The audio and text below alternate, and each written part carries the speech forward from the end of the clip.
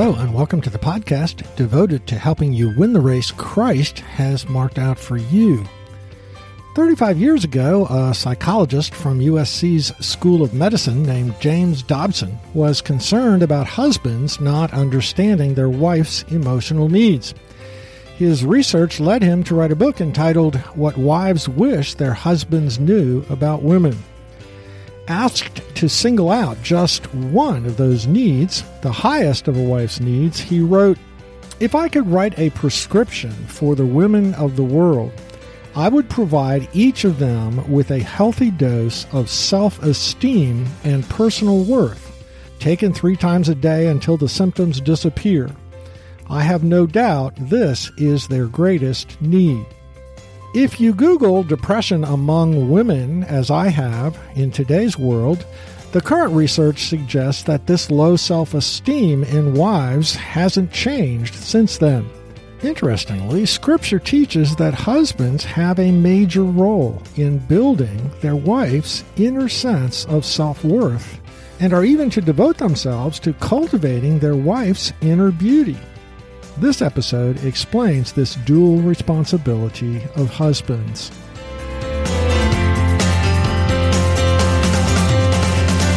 Thanks for joining us today for Season 3, Episode number 10 of Mission Focused Men for Christ. My name is Gary Yeagle.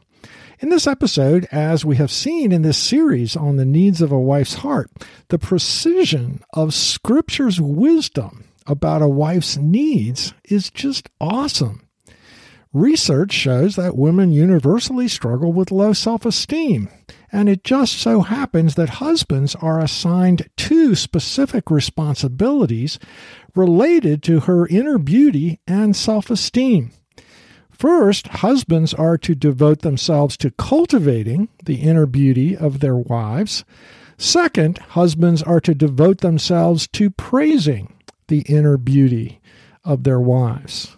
Let's look at these biblical commands. First, devote yourself to cultivating your wife's inner beauty. Her beauty?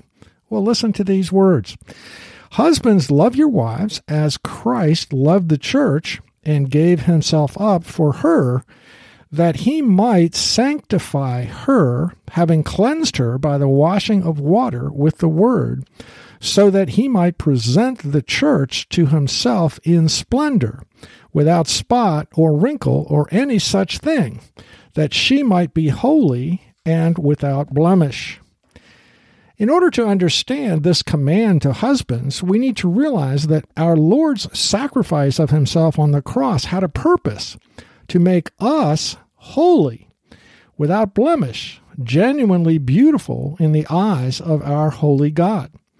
Similarly, we are to seek to help our wives grow more inwardly beautiful in the eyes of God, to become spiritually mature, more holy, more sanctified. Now, this parallel does not apply to how our brides are sanctified. Jesus is the only sanctifier of our wives, not us. Jesus cleanses wives from their sins, not husbands. But the parallel Paul is pointing to is the goal, the end point. We are to be radically committed to our wives' growth into spiritual beauty, that is, holiness.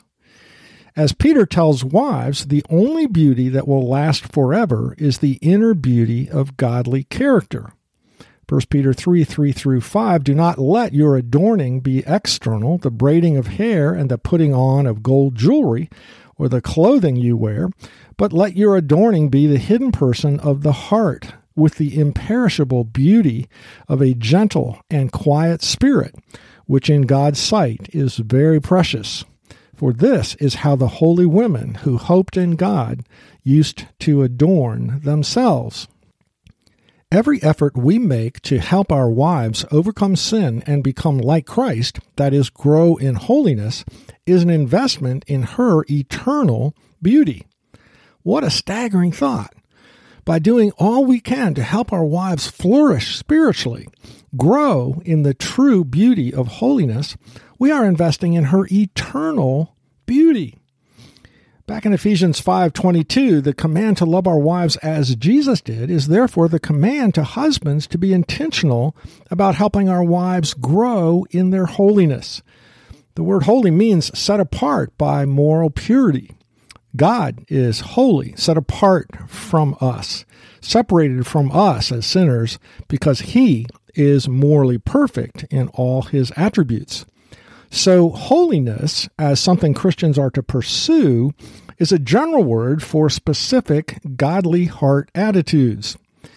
Below is the specific list of feminine character qualities that God has identified as characteristics of feminine beauty in His sight from 3 texts of Scripture. This list is for specific ways for us to pray for our wives, not a list we need to talk to them about, unless she might happen to initiate a discussion about her life goals. Several character traits are repeated, but I haven't done so in this list. So first, from 1 Peter 3, verses 1 through 6. Be subject to your husbands, being at peace when she makes her case to her husband and he disagrees, knowing that God holds him ultimately responsible for leading his family and not her. Respectful. Literally, this is the term fear, often translated reverence. It means trusting God to work through her husband when they can't agree. Pure. The word is for chaste. It is focusing all her romantic sexual desires on her husband. A meek spirit. Meekness is surrender to the Lord as a spirited stallion surrenders to the touch of the rider's reins. That's not the husband being the rider, but Jesus being the rider. A quiet spirit, a woman who is at rest inside. It is the opposite of restlessness. She trusts God to work out the details of her life that she can't control. She does good. The good is what is morally right and therefore benefits others. She does not fear. Estrogen matters. Feelings are often more real to women than to us, so negative ones like fear and worry can be overpowering. What about Ephesians 5, verses 22 through 33? Submit to your husband in everything. Submission never means squelching your own thoughts about a leader's ideas or plans. Loyalty means I must help my husband see what I see. I think in everything is used by Peter because he knew that those under authority anywhere, as church members, citizens, employees, students, easily rationalize saying, but I really think what he's doing is wrong. However, unless commanded to violate Scripture, the command in Scripture to submit to authority are for those times when we think the leader is wrong, not when we agree with the decision. A wife is to be holy, without blemish. Lasting beauty, this text says, is holiness. I believe that part of the joy and reward of eternity is celebrating the degree to which we have grown into Christ-like character while on earth. For example, consider Daniel 12:3, which says, "And those who are wise shall shine like the brightness of the sky above, and those who turn many to righteousness like the stars forever and ever." Third, wives are to respect their husband. Respect means to consider worthy of high regard. And then from Titus 2, verses 3 through 5, a godly woman is not a slanderer, not repeating gossip or saying what is harmful of another's reputation, not a slave to much wine, which of course speaks for itself, is one who trains younger women, the elder women here in view, to be husband lovers. Interesting, loving a man takes training. The older women are also to train the younger women to be children lovers. Loving children is not about enjoying them, but shaping their character. Whom the Lord loves, he disciplines.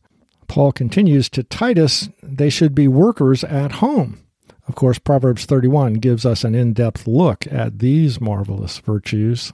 And finally, a godly woman is kind. Kindness is fixing your eyes on the needs of others with a sympathetic concern for their welfare.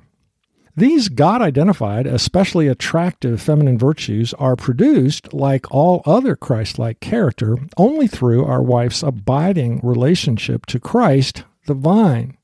So, what can we do to help that connection stay strong and fruitful? 5 ideas. Number 1, help her stand under the shower of gospel grace every day. The gospel is that we are far more flawed and sinful than we will ever be able to see, but at the same time more loved and valued than we will ever be able to hope by our Lord Jesus Christ. Number 2, keep building your connection to Christ the vine so you can love her with unconditional covenantal love, which we looked at last week. A covenant commitment is something that you give your word to God that you will do, keeping those promises. And as we saw last week, again, it's the opposite of letting your marriage descend into a consumer relationship, measuring what I am getting out of it against what I am putting into it. Third, do what you can to make it possible for her to stay spiritually refreshed through her own time with God, as well as getting a break from home and work responsibilities. Fourth, be sure she is connected to other women for fellowship, sisterhood, relationships. And finally, pray specifically for God's Spirit to work into her some of those feminine virtues identified above. Praying for God's Spirit to produce virtues specifically mentioned in Scripture brings the promise of answered prayer. Listen to these words from John 15. If you abide in me, and my words abide in you, ask whatever you wish, and it will be done for you. By this is my Father glorified, that you bear much fruit, and so prove to be my disciples.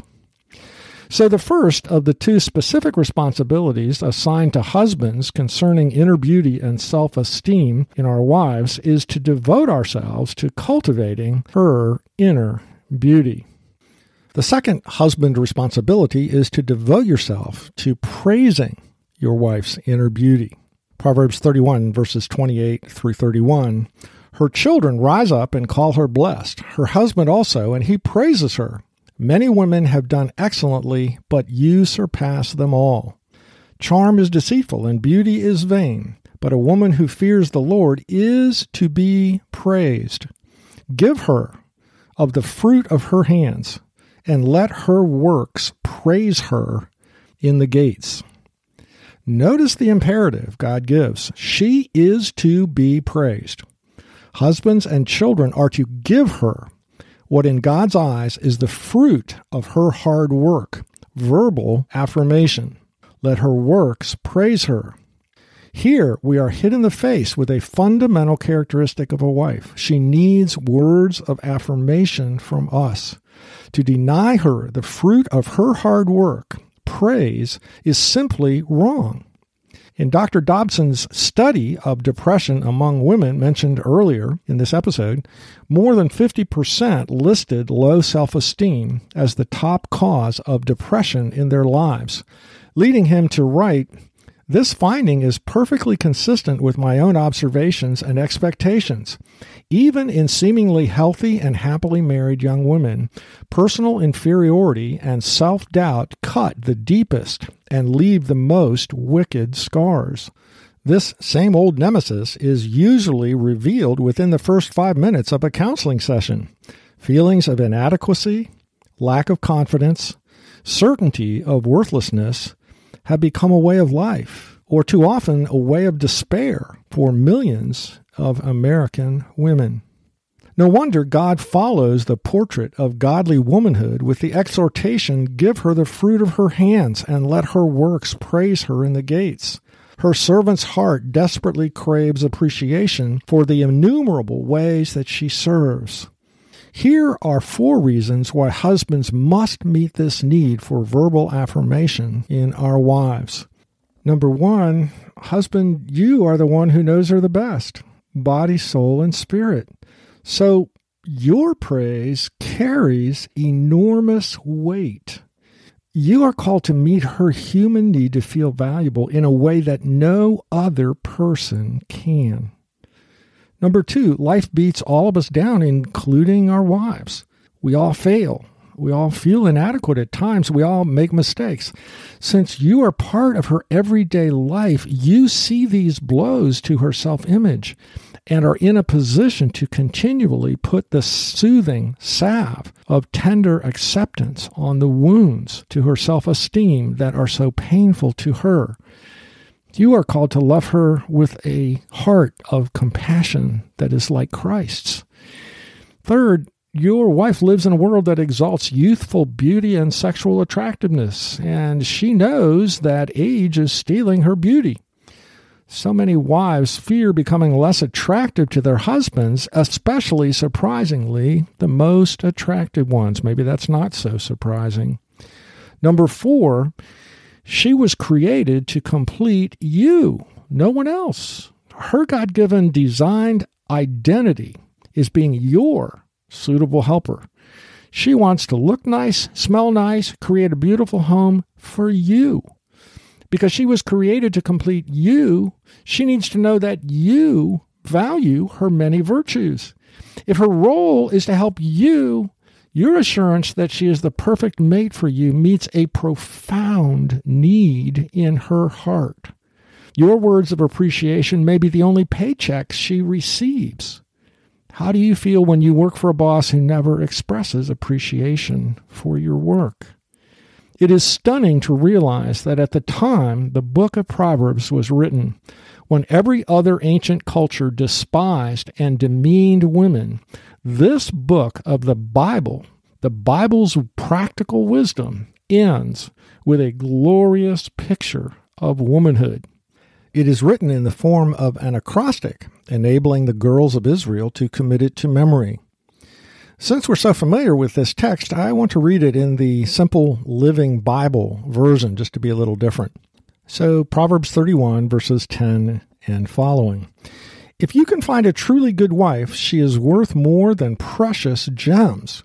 Her husband can trust her, and she will richly satisfy his needs. She will not hinder him, but help him all her life. She finds wool and flax and busily spins it. She buys imported foods brought by ship from distant ports. She gets up before dawn to prepare breakfast for her household and plans the day's work for her servant girls. She goes out to inspect a field and buys it.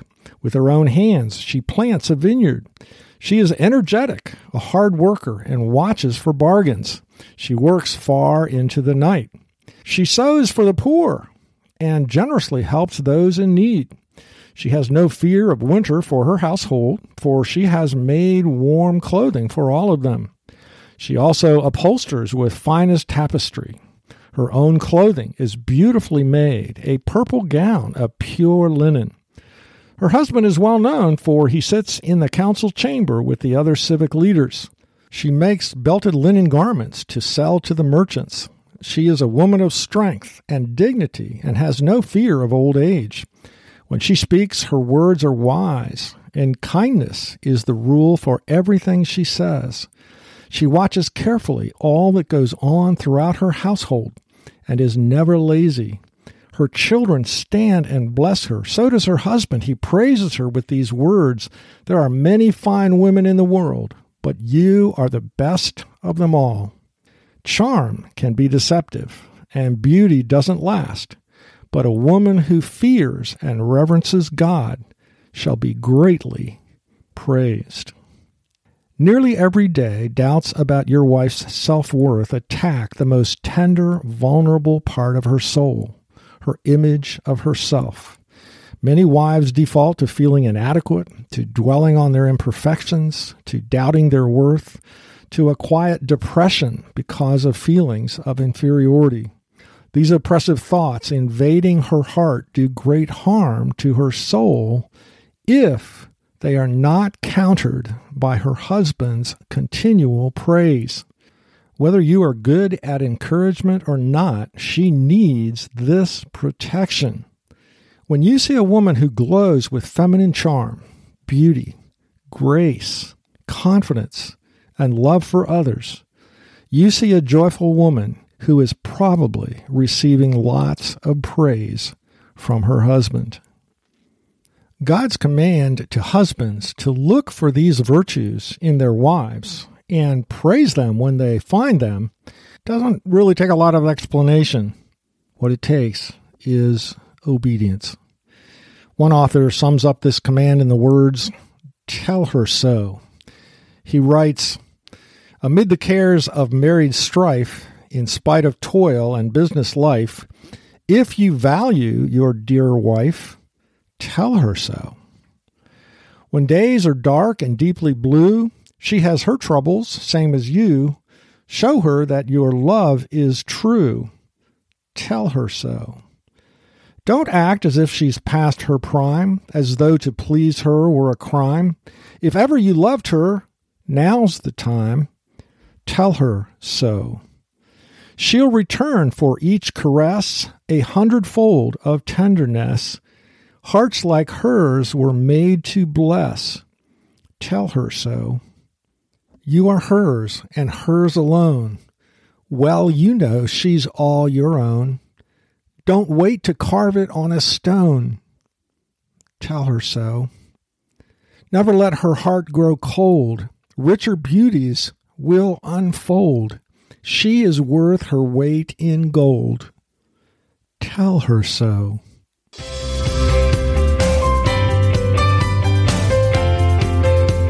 To summarize this episode, we examined two biblically spelled out responsibilities of Christian husbands, which also correspond perfectly to the reason Adam was placed in the Garden of Eden. Adam was placed there to cause the garden and those in it to flourish, avad. Picking up on this biblical theme of a husband's responsibility, Paul points out that Jesus, our bridegroom, died so that we might flourish spiritually, becoming more holy, both justified and sanctified, the way we were designed to be. Similarly, husbands are to seek to cultivate the holiness of their wife's character, to present her as holy one day to her real bridegroom. The second reason Adam was placed in the garden was to protect it and those in it, shamar. From the beginning, God seems to have known that our partners, as suitable helpers, would have a constant need to be reassured of their value, which is measured in the inner beauty of godly character. As protectors, husbands need to lavish their partners with verbal affirmation, making it their responsibility to protect as much as possible their wife's precious self-esteem.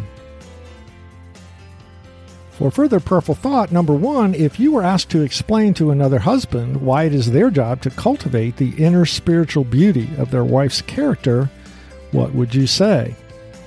See your show notes for additional questions.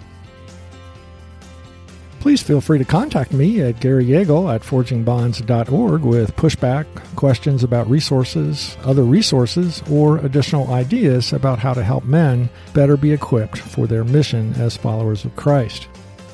This past week's series highlight is entitled How Your Leadership Can Have Impact at Home and Elsewhere. The individual messages begin in Season 1, Episode 37 on July 19th, 2020. The titles are Leading So We Impact Others for Christ, Maximizing Our Impact in Leading Others, and thirdly, The Most Neglected Step of Leadership. Today's podcast, as all podcasts are, is available in printed format on my website, forgingbonds.org. Also on this homepage is a link to an index of past podcast series and episodes that you might want to listen to if you have a chunk of free time. This episode completes our series, Understanding and Meeting the Needs of a Wife's Heart. Before moving on to our new series, Our Mission to Be Like Our Master, for the month of March, I want to address those of you who might be feeling overwhelmed by all that we've shared this month about loving our wives well.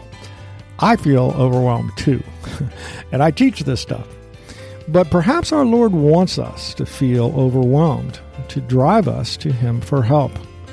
Christ's assignment to love our wives as He loves His bride isn't accomplished by resolving to do a little bit better job of controlling our temper or remembering once in a while to thank our wives for something she did. Men's ministry is more than a pancake breakfast and a devotional or a theological discussion over a beer at a pub. Our Lord's assignment as husbands sets a much, much higher bar. Our mission as Christ followers, becoming like Him and devoting ourselves to accomplishing His agenda in every sphere of our lives, as husbands, parents, siblings, church members, neighbors, employees, employers, citizens, steward of resources, and ambassadors of the kingdom, is a high bar indeed. It is the greatest mission in the history of the world. How fully you accomplish your mission matters eternally. That is why this podcast is mission-focused. But don't feel overwhelmed by failure. If you are as poor a husband as I am, believe me, it is easier to teach these principles than to live them. None of us can meet the needs of a wife's heart without massive help from Christ's Spirit at work within us. And even with much of the Holy Spirit's help, at times we fail because we don't want the Holy Spirit's help.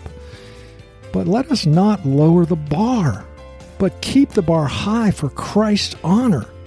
And when you fail as I do, get up quickly, bask in Christ's grace, and get back into the battle, remembering that the spiritual leadership your wife needs is not perfection, it's direction, getting back up and going hard again after Christ. Thanks for listening today. If this podcast has been helpful to you, don't forget to tell other Christian men about it, as together we seek to swell the ranks of strong, godly men who are leading their families and churches well.